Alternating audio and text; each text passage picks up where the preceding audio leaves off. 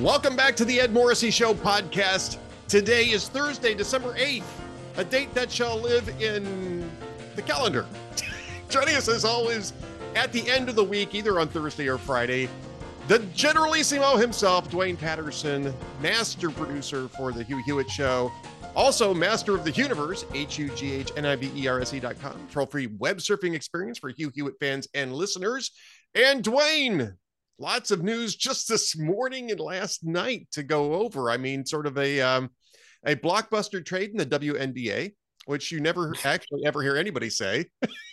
but thank goodness that Brittany Griner is on her way home. Very happy about that.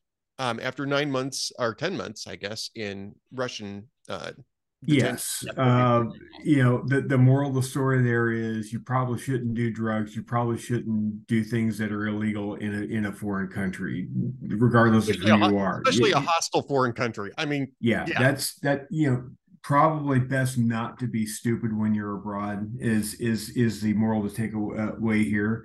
And the price that was paid to redeem Ms. Griner's stupidity is a steep one indeed. Look, the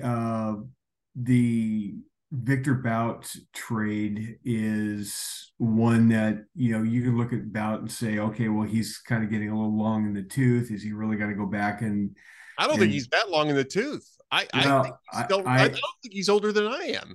I understand. Wait a minute. What are you saying about me, Dwayne? Well, what I'm saying is the left is trying to minimize this and say, well, come on. I knew that was coming. How much is he really going to go back and do? Is he really going to get back into the game and start blowing up Americans again and resurrecting his terrorist ways? Look, Brittany Griner got the raw end of a bad deal, largely of her own making. There is I just want to emphasize that doesn't mean that we shouldn't have been trying to get her out of it either. Absolutely, I'm totally fine. Totally fine with the attempts to get her out of that. That's not what this is about. Absolutely not. There is another high-profile captive, wrongly imprisoned by Russia, that has been there a lot longer. So there's two possibilities here. Paul Whelan is the person you're talking about. He's been there since 2018. He's Correct. been there 3 years longer than Brittany Griner has been there, or almost 3 years, just a little under 3 years longer than Correct. Brittany Griner's been there. Now he's been convicted of espionage, and the U.S. is insisting that he is not a spy. He never worked in Intel. He worked at corporate security for, I forget which corporation it was. It was doing business in Moscow. Right. The U.S. is insisting that he was never a spy for the U.S. Now, either he's wrongly imprisoned for the crime of espionage, which means that we should get him the hell out of there, or he actually was an intel asset for the U.S., which means we should really get him the hell out of there. We should get him the hell out of there. If you're going to trade a known terrorist for, I get that we want to put an American life higher than anybody else as far as value, and I agree with you. It's nice to bring her home, even though she doesn't seem to like it here too much. She has said this much on multiple occasions, and she's got her little woke issues. That said, I'm glad that we moved heaven and earth to get her home. It's inexplicable to me that we did not do a 2-for-1 deal and get Paul Whelan, or we did 2-for-2. There was apparently a 2-for-2 deal on the table. Yeah, I see. I'm not understanding that. That doesn't make sense to me. I don't get that either. And the only way that this makes sense is if they're working another deal for Paul Whelan and Mark Fogel. Let's not forget Mark Fogel, who was arrested on exactly the same charges at pretty much the same time as Brittany Griner. He's a school teacher. Mark Fogel is. He's been pretty much forgotten about this.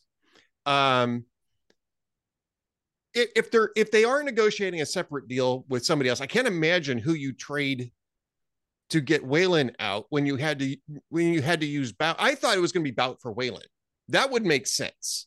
Bout for Whelan would make sense. I'm not sure how you trade a guy who was arming the Taliban, reportedly arming the Taliban, Al Qaeda, as well as FARC.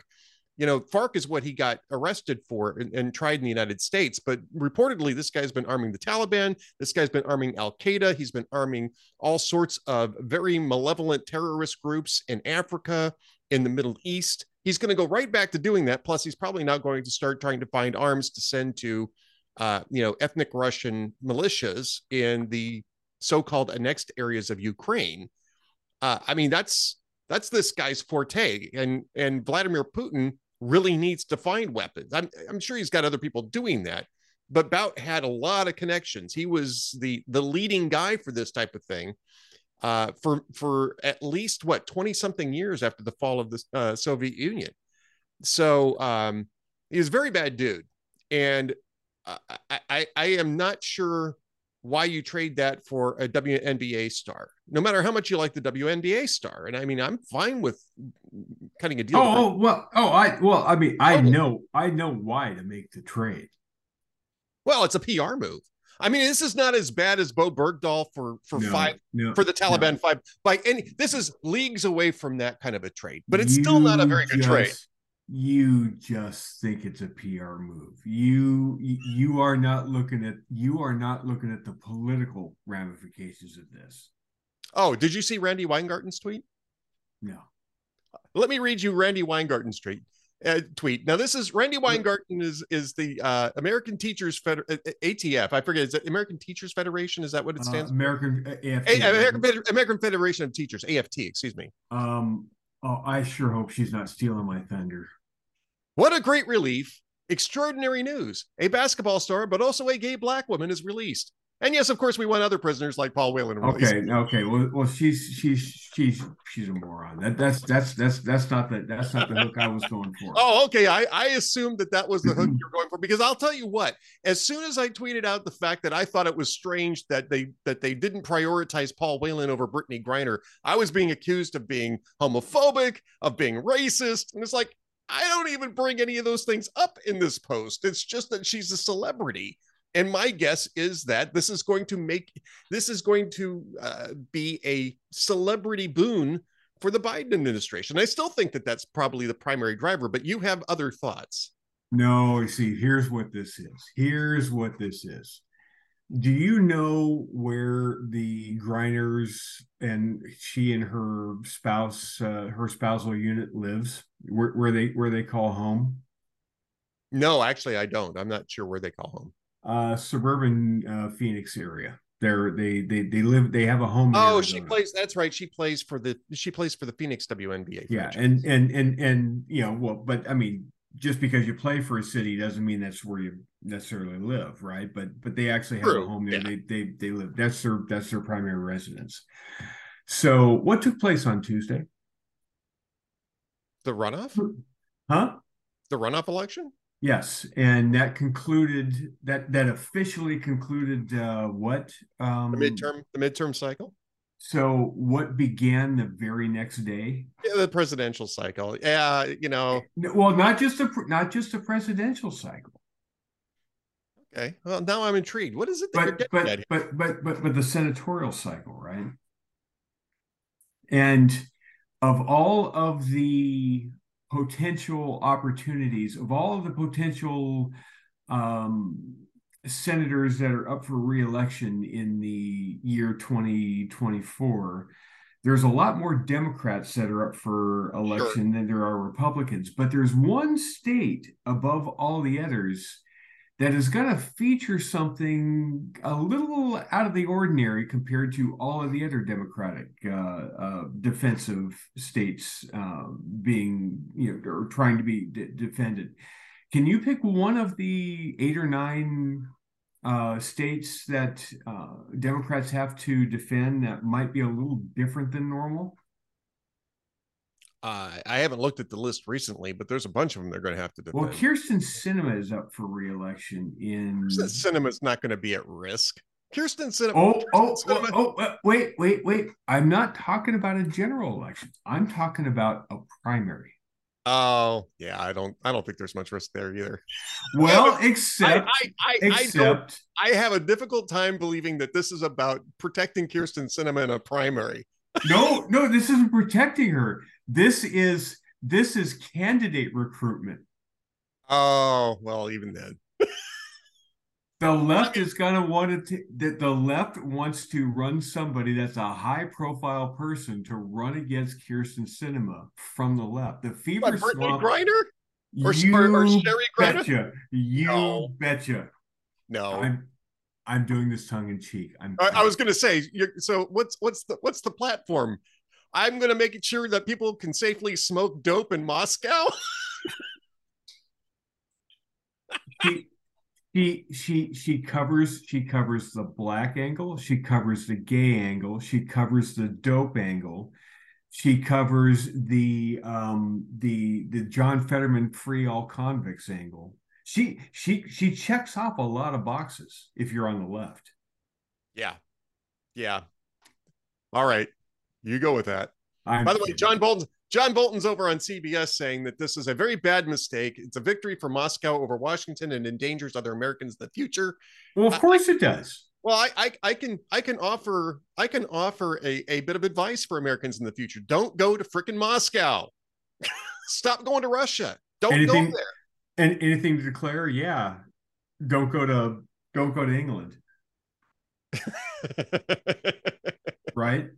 Yeah, yeah, exactly. I mean, I get Bolton's point. By the way, it's not just John Bolton who's raising this. I forget the guy's name. Is an analyst over at MSNBC that's saying, I hate to be the skunk at the party, but this was not a win for the Yeah, United States, and yeah. questions are going to be raised about this, and they should be. So, yeah.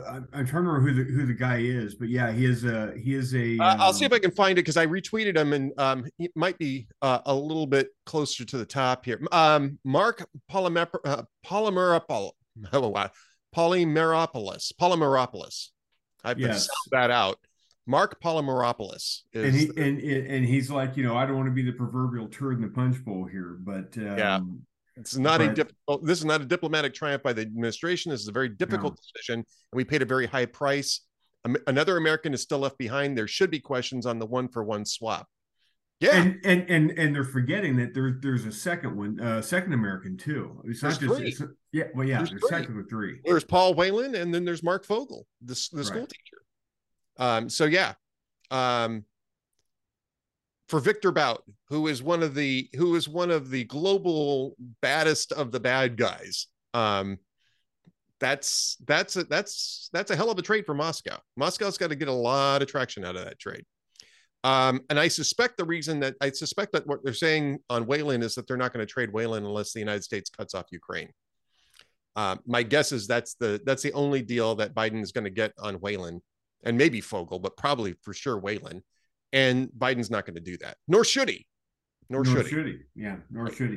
Which means Whalen's gonna he's gonna die in prison at that point, unless Yeah. unless Now, unless I will say this: you Putin got to goes give it away. up for the Whalen family. Now, they're not happy about this, and the brother specifically is pretty outspoken about this. But they are saying they understand the deal that was cut, and they're happy that Griner's coming home. Um, David Whalen, his brother, said this is Paul Whalen's been failed by his government for the second time, and he doesn't understand how his brother's going to have any hope at all once he learns that this deal bypassed him. Right. Um, but at least they didn't have to say anything. I can't imagine how difficult today is going to be for the Whalen family, and for them to step up and try to first off make sure everybody's talking about Paul Whalen, but also to support the deal and to celebrate Brittany Griner's return. I think that's just remarkable, and I think it should be noted. I put it in the post because I think it's a very remarkable moment, and so yeah, I mean, massive kudos to them for that. But that doesn't mean that we can't ask questions about how this thing went down and what the deal Right. is on Whalen. And it's worth pointing out too that Whalen's been there since 2018, and the previous administration under Donald Trump wasn't able to get him out either.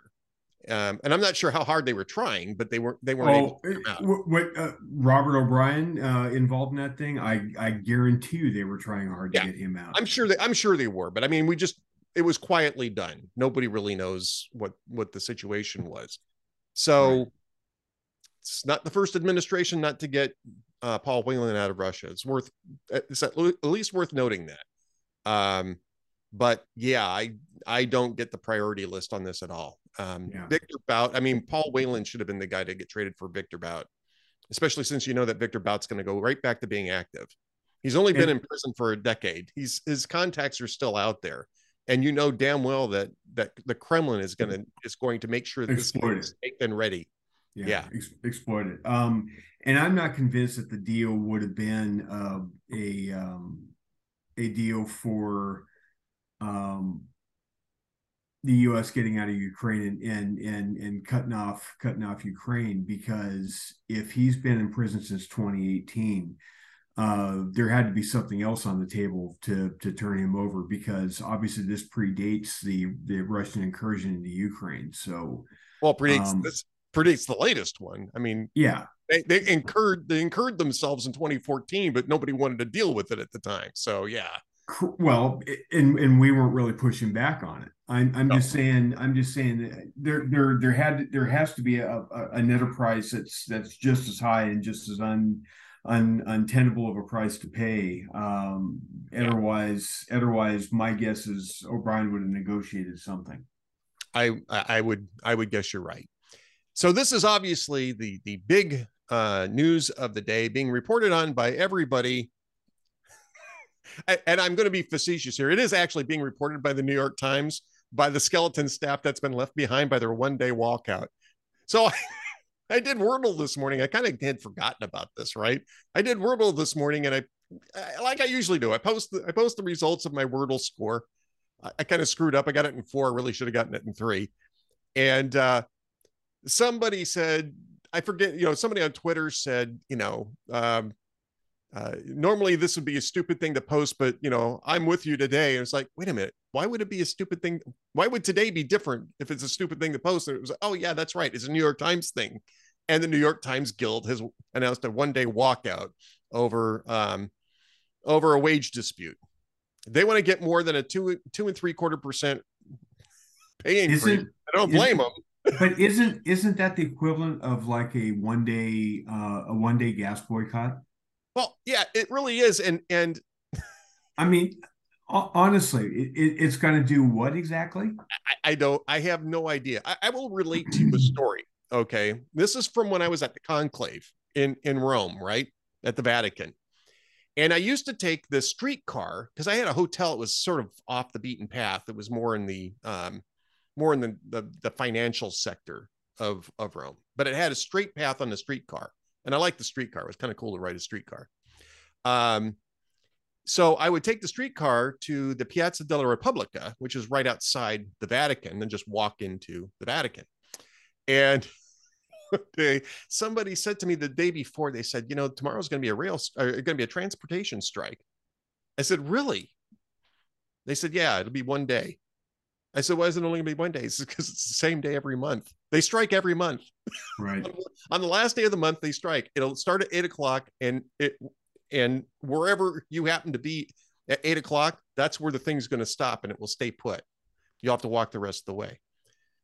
So I was kind of prepared for this. I get in the streetcar and I'm thinking, how far am I going to have to walk? Right.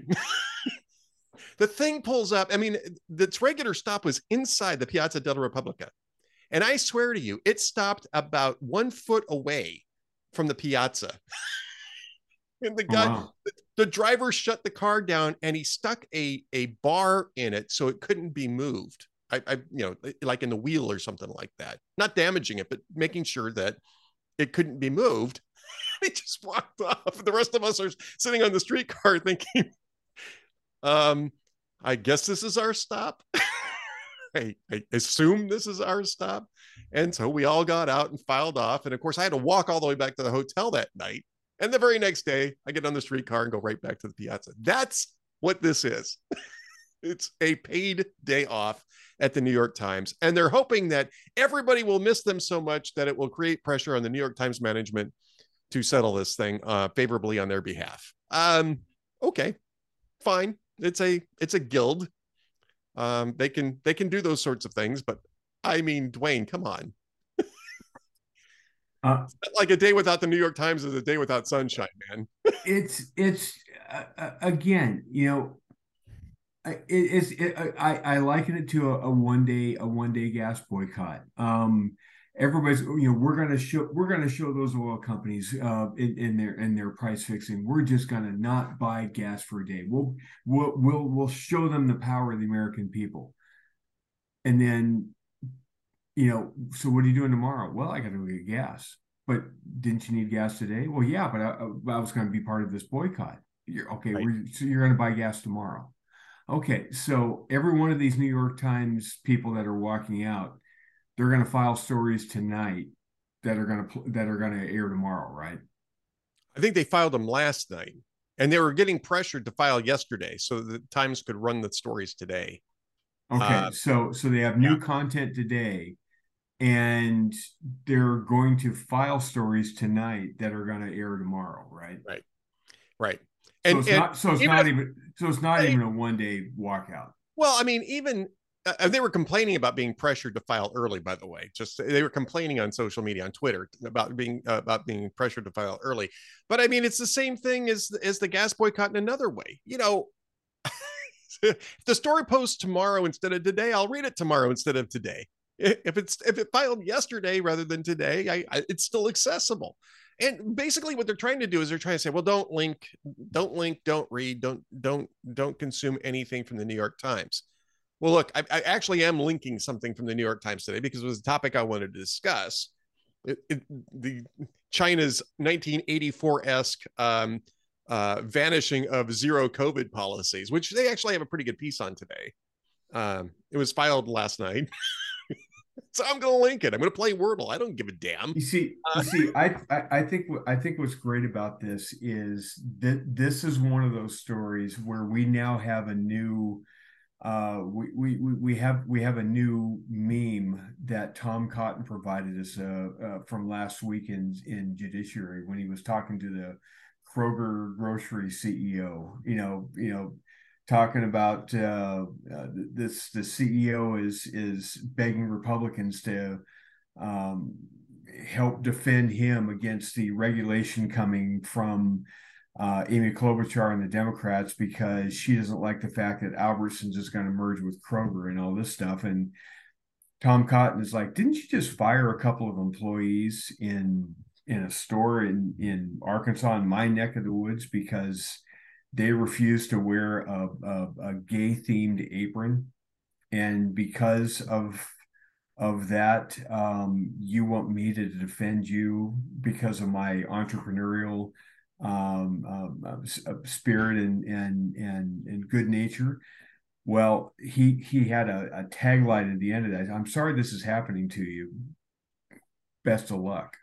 Right. Um, that that's the kind of thing that you can now clip, and that can be applied to any time the left is eating itself, which is what the New York Times its staff is doing. If the New York Times is complaining that their people are being walking out and just being surly little employees, this is the environment that you fomented. You're on your own. Best of luck to you. If your employee thinking that it's such a hostile workplace, um, best of luck to you. I mean, with 8% inflation, with all of the myriad of problems that this country faces, do you think anybody in the country at large gives 30 seconds of care about the strife that is being a New York Times reporter or columnist these days? Of No, course not. Of course no, not. no, of course not. I don't even really care which way which way the Right. It's like it's contract thing falls out.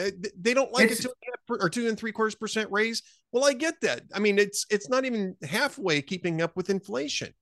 By right. the It way, to what did the me, New York Times? What did the New York Times back a couple of years ago in terms of policy direction for the United States? Hint: it wasn't continuity when inflation was like at around 1.6%. Right. I see this one day walkout in this little squabble that's going on.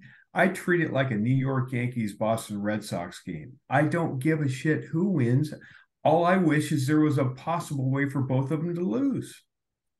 Well, the New York Giants and the New York Giants and the Washington Commanders fought fought their way to a tie last Yes. Sunday. So Yes. Yes. that I'd Yes. be okay with that.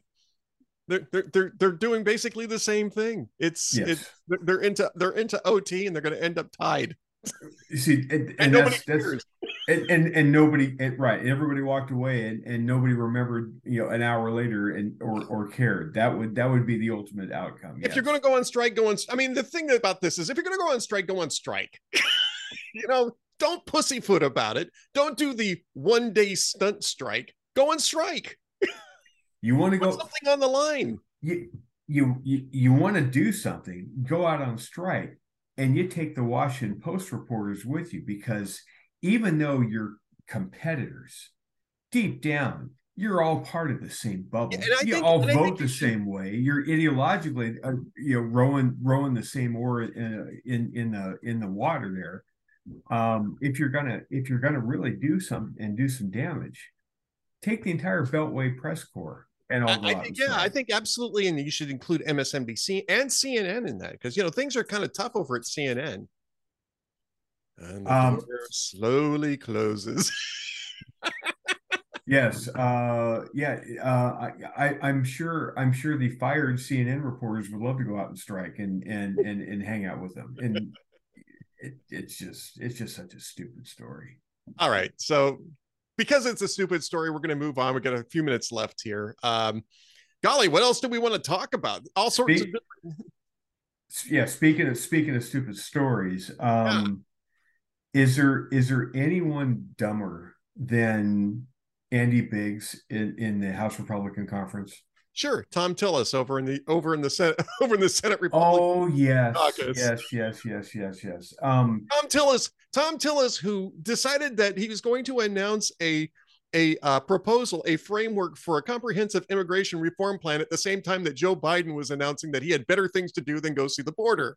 and Tom just Tillis, Tom and just Tillis, right before the moment when Republicans could actually start drilling down on the border catastrophe, and thanks to their majority in the House, Tom Tillis Tom is trying to Tom yank the Tillis, rug out from who underneath them. didn't learn the lesson from Marco Rubio, who didn't learn the lesson from John Cornyn, who didn't learn the lesson from John Kyle. That Tom Tillis. Yeah, well, I would actually argue that the Marco Rubio thing, there's no comparison. Marco Rubio, the deal that Marco Rubio was trying to hammer out actually had a rational purpose, and if you could believe the sequencing, was Understand, not necessarily a bad understand. deal.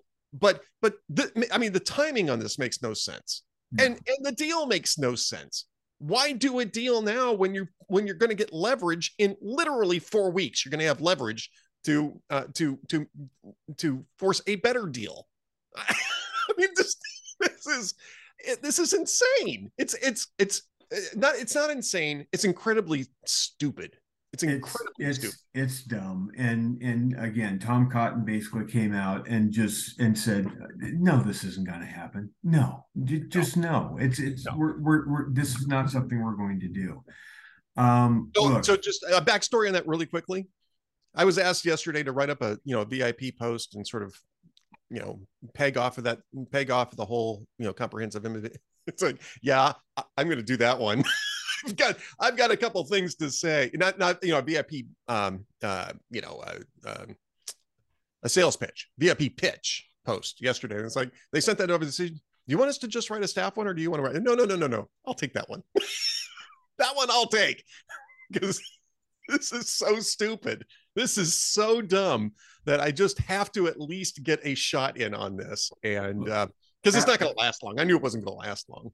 now that the midterms are over with, and we know what the final score is, just this the bloodletting and the stupidity that's on display. McConnell needs to go.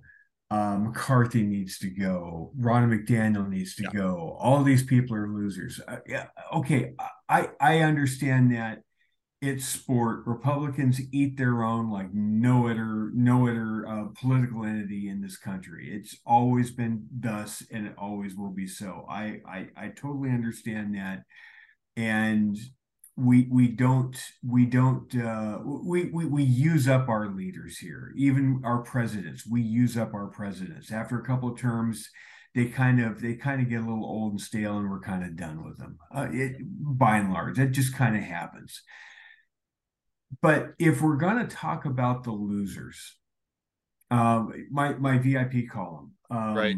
I include I include a bit about my home team, the Angels. Last year in mid-May, they were 10 games over 500. They were leading the American League West, and they were on top of the world. They were doing just fine.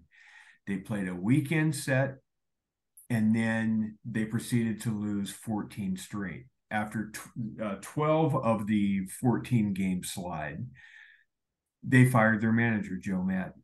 Now, why did they fire Joe Madden? Because he's the guy that put the players on the field every day. And for some reason, could not figure out a way, once he put the players on the field, he couldn't find a way to get them to work together and actually win a game here and there. Yep. Did Ronna McDaniel recruit all those candidates? Is it her job as the RNC chair to recruit all those candidates that just lost? Yeah, I And kind of made that point um, yesterday too. Is that the reason why the RNC electors, who are all come from state party committees, right. are likely to line up behind Ronna McDaniel's because they understand the job better, at least in terms of an organizational sense. I do think there's a direction sense that an RNC chair can exert.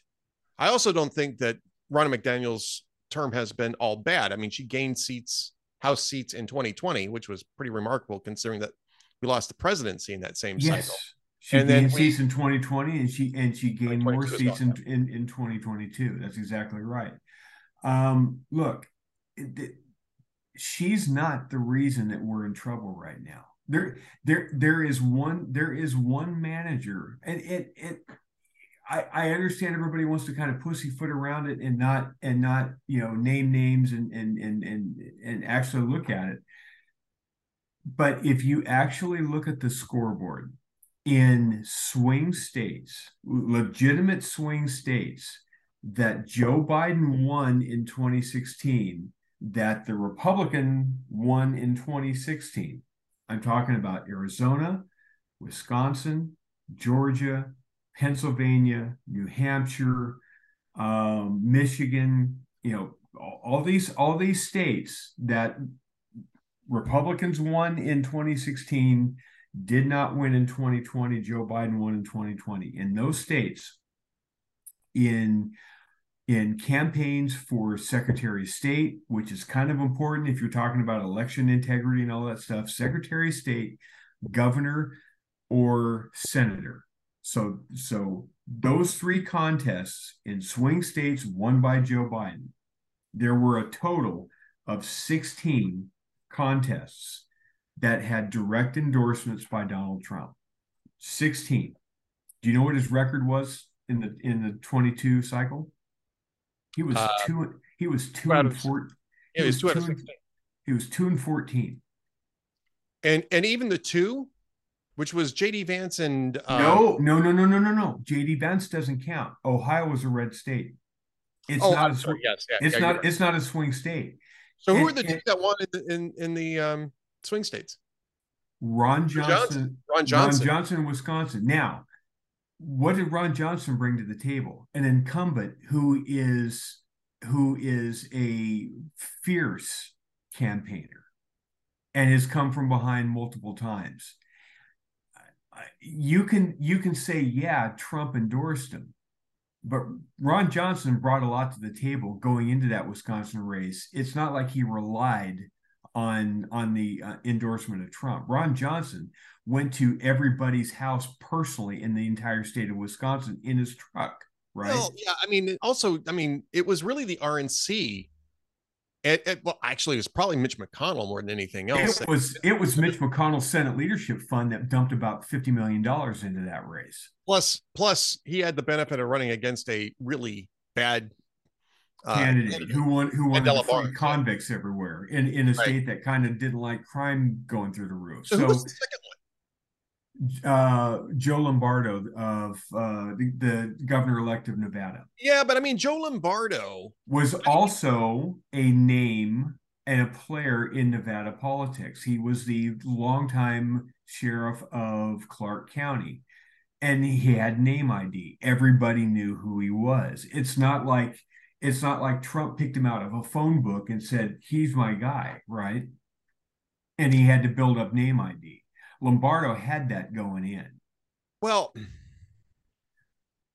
also Lombardo wasn't really I mean, as far as I ever heard, was not a 2020 Election election denier. challenger. Yeah, He wasn't running on 2020. He was no, running Adam on Laxalt was, and that's the reason why right, Adam Laxalt right. lost the most vulnerable. The two most vulnerable Senate Democrats this cycle were Maggie Hassan and Catherine Cortez Masto. Both of them should have lost. Both And of them should have been beat. yeah, Yes. right. If Chris Sununu could have been recruited to run, and I don't think he's going to because I think he wants to run for president instead. But if Chris Sununu would have been recruited to run for Senate, would he beat Maggie Hassan? Oh, it blown her out. I by mean, by 7-8 points. who was it? Who was the other person in the primaries that Chuck Morse Chuck Morse? Yeah, Chuck Morse would have beaten Maggie would have Hassan, be, or at least would would have have been beat very close. he would have beat her outside margin of error. Yeah, yep. because And he I don't know. because he I don't know wasn't. who you run. I don't know who you run in Nevada. Laxalt's a pretty big name. Just family name. Laxalt is pretty big. I don't know if anybody would have beaten Adam Laxalt in a primary anyway, but clearly that issue is not moving voters. I mean, the very least you can say is that issue does not move voters. It just doesn't. Right. Nobody cares about it right now. But for people online and for people on the right that are trying to say this election cycle was a disaster. We need to get rid of McConnell. We need to get rid of McCarthy. We need to get rid of Ron McDaniel. No, they're not the ones that endorsed the candidates. Who's the one that endorsed the candidates that lost? I understand in Arizona that the I will say this. Let's disconnect it from who endorsed who, because a lot of people endorsed all these candidates, right? At different times, right?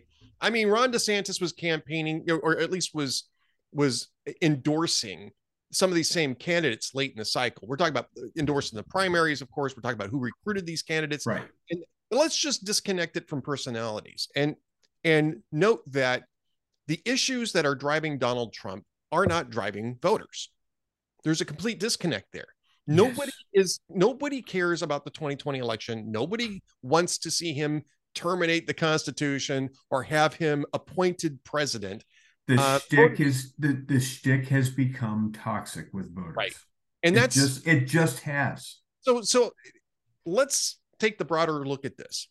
Republicans are going to have to figure out what voters actually care about and campaign on that.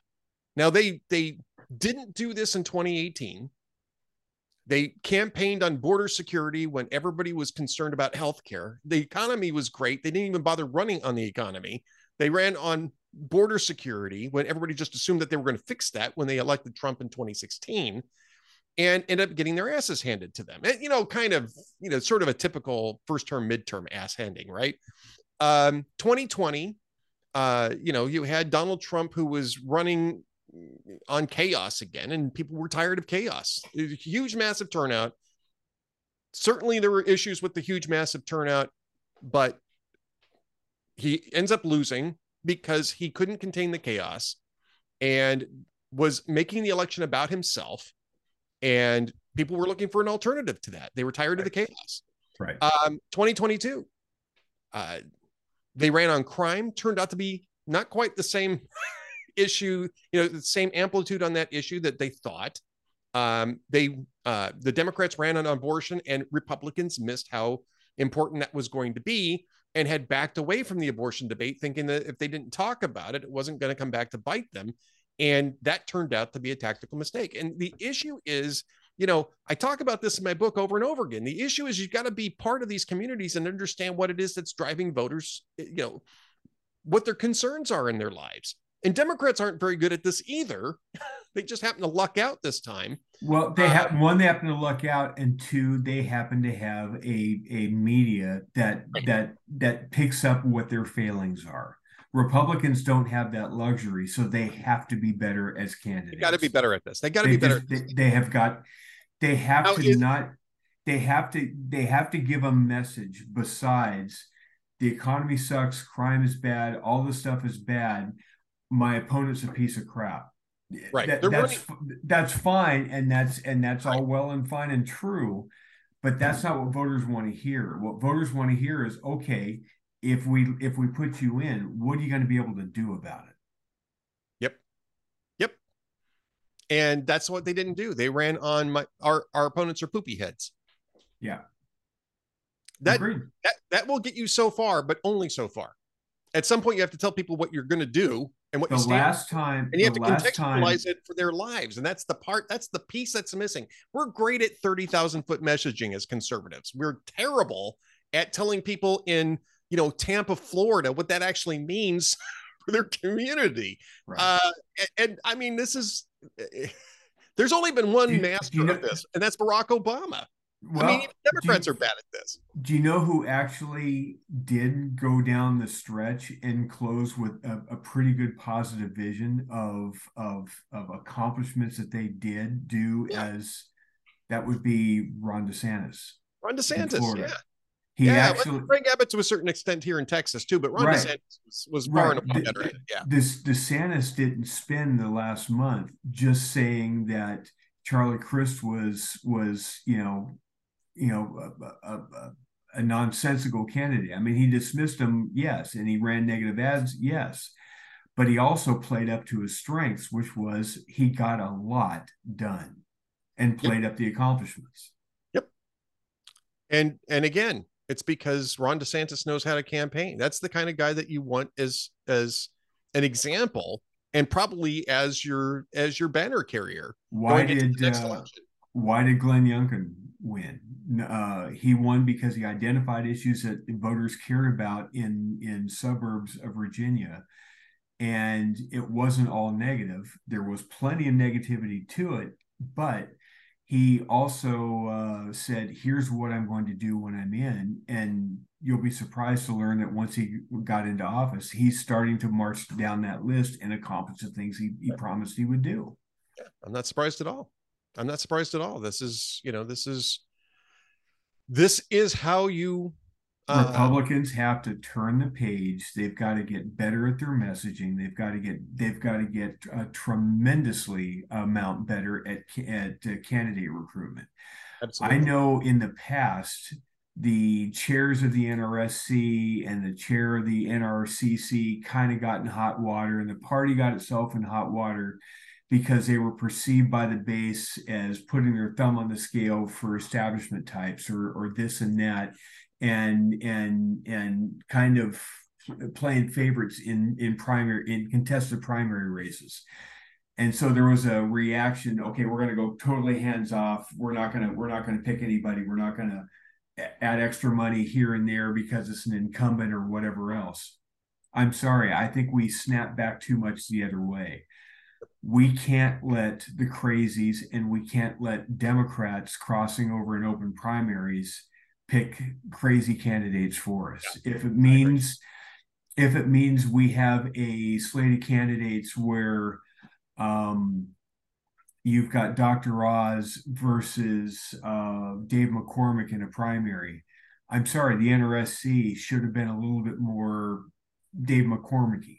Because I think if Dave McCormick would have been the nominee, if we could have made him the nominee over Oz, in spite of what the Fever Swamp wanted, I think we have at least a 50-50 Senate right now. Yeah, people have been saying it because I say candidate quality matters. They say, well, what about John Fetterman? It's like, well, there's two things about that. John Fetterman had a stroke. right? Which voters there apparently are thinking is a temporary issue rather than a permanent issue. Whether they're right or wrong, that's apparently what they thought. But the other thing is that if you didn't run a snake oil salesman who was carpetbagging in the first place, See, that's the thing you might is have been able to beat John Fetterman. if you're going to try and defeat my my quality argument on candidate recruitment, if you're going to defeat that argument by pointing to John Fetterman, you can say whatever you want about John Fetterman. There was nobody in the state that didn't think that John Fetterman was a true Pennsylvanian. Right.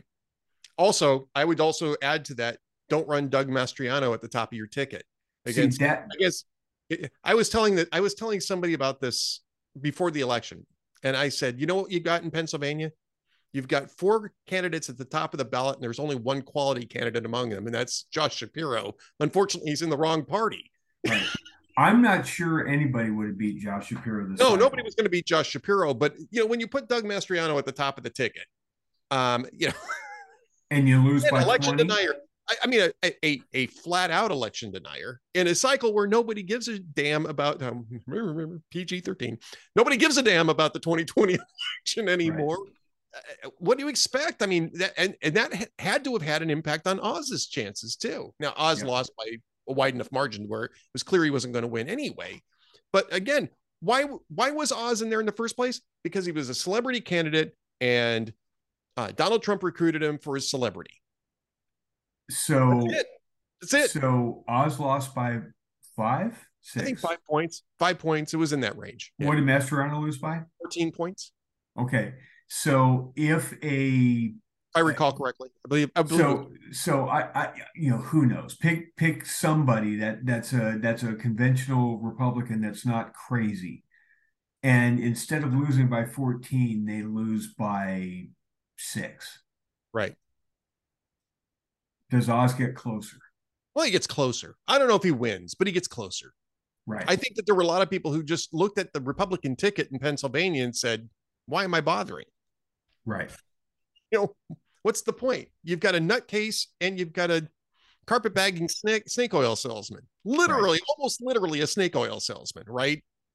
So Steve Daines is the new NRSC guy.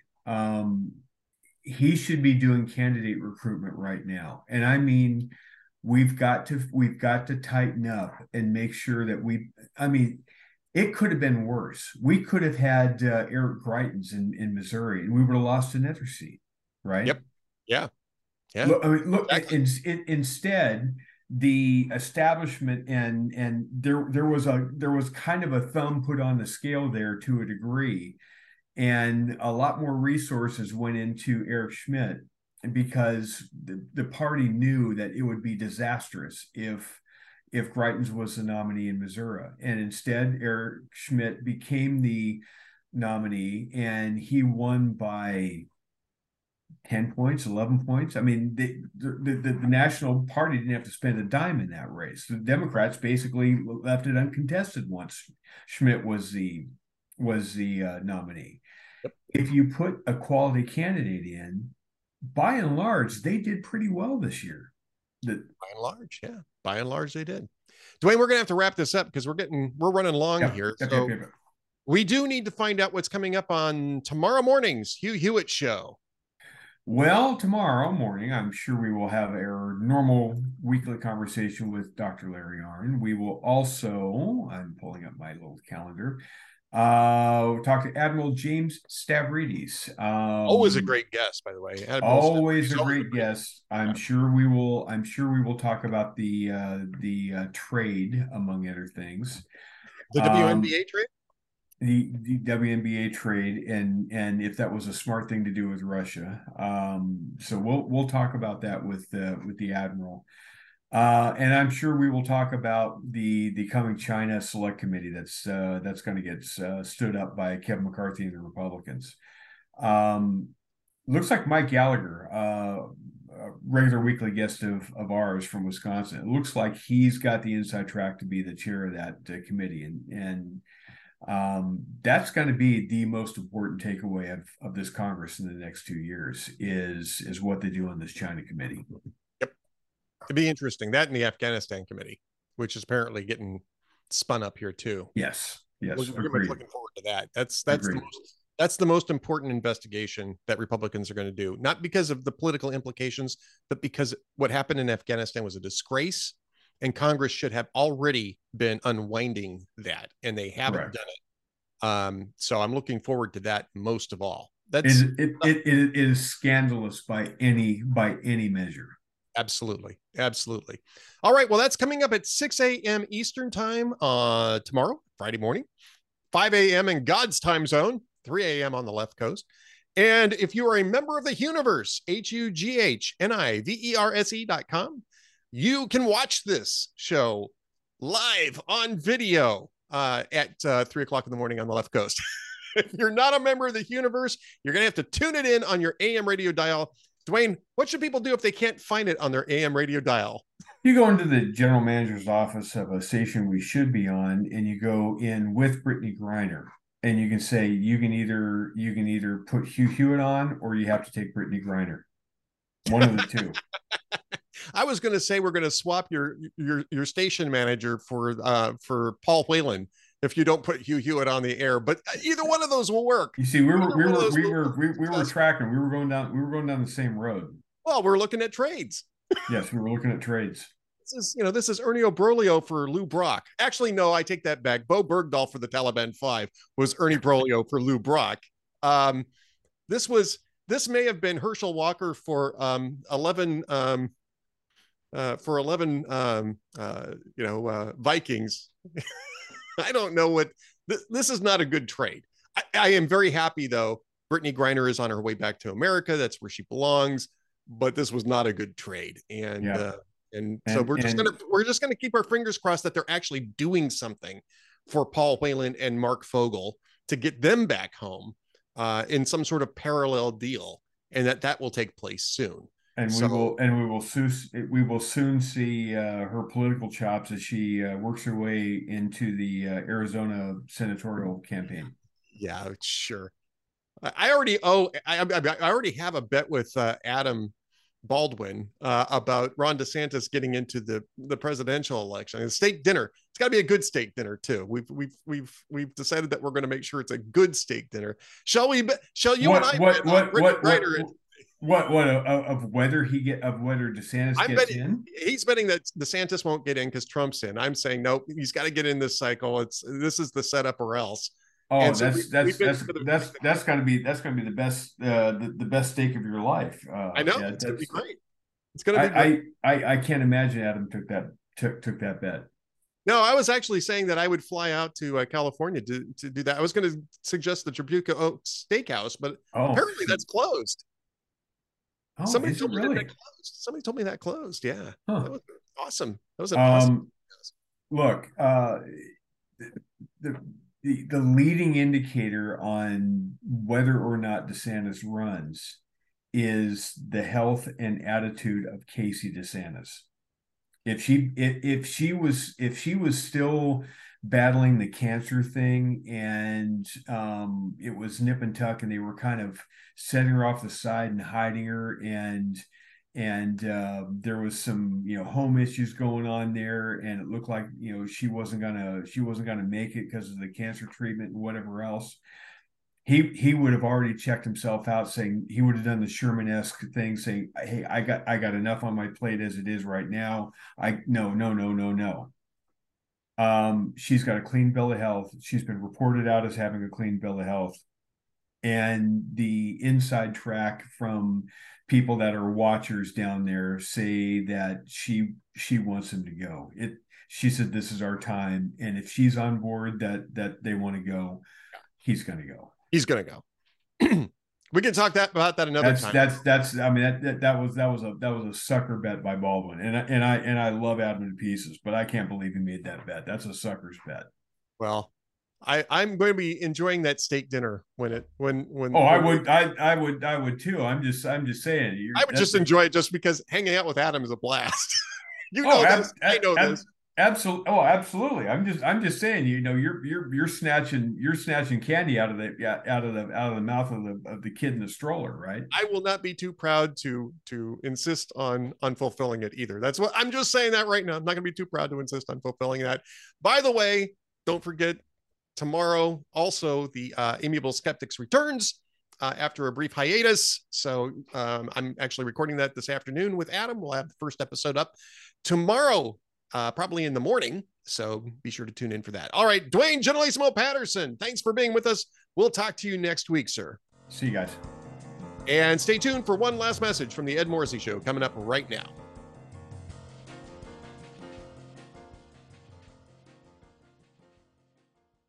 Thanks for watching and listening to the Ed Morrissey Show podcast. I just want to drop you a note to remind you that we are still going into 2024 with guns blazing, if you will, and with all sorts of momentum going towards Republicans. Even after a disappointing midterm cycle, there is plenty of reason to be hopeful about what's coming up in 2024. There is also plenty of reason to worry about the impact that big tech and government agencies like DHS are going to have on the political debate, especially on big social media platforms. That's why it is still more important than ever to support Hot Air and our other town hall properties by becoming a VIP or a VIP Gold member. Now, being a VIP member or VIP Gold member means that you can comment on the posts, and the comment sections are getting very lively. Great comment sections. We're really getting a good commentary out there in the com boxes. But you also get exclusive content such as Dwayne Patterson's twice weekly columns, Tom Jackson's twice weekly columns from Florida, which is going to be a key battleground in 2024 and a key indicator, especially if Ron DeSantis does get into the race as we expect, of where the Republican Party is going to go.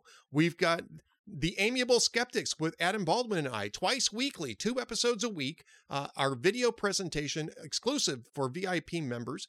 Plus, we have the VIP Gold Chat with Cam Edwards of BearingArms.com. It's the most fun hour of the week. And I can tell you that both Cam and I will every single time make that claim. The most fun hour of the week, and our VIP Gold members get a chance to participate in it by putting in their comments and questions, and we respond directly to those. In fact, that's the entire reason for having that 1 hour chat on Wednesdays at 1:30 Eastern time. If you're a VIP or VIP Gold member, you can be part of that, and you can use the promo code Save America, and get a 25% discount off of VIP and VIP Gold membership. So be sure to do that. Thanks for your time. Thanks for watching the Ed Morrissey Show.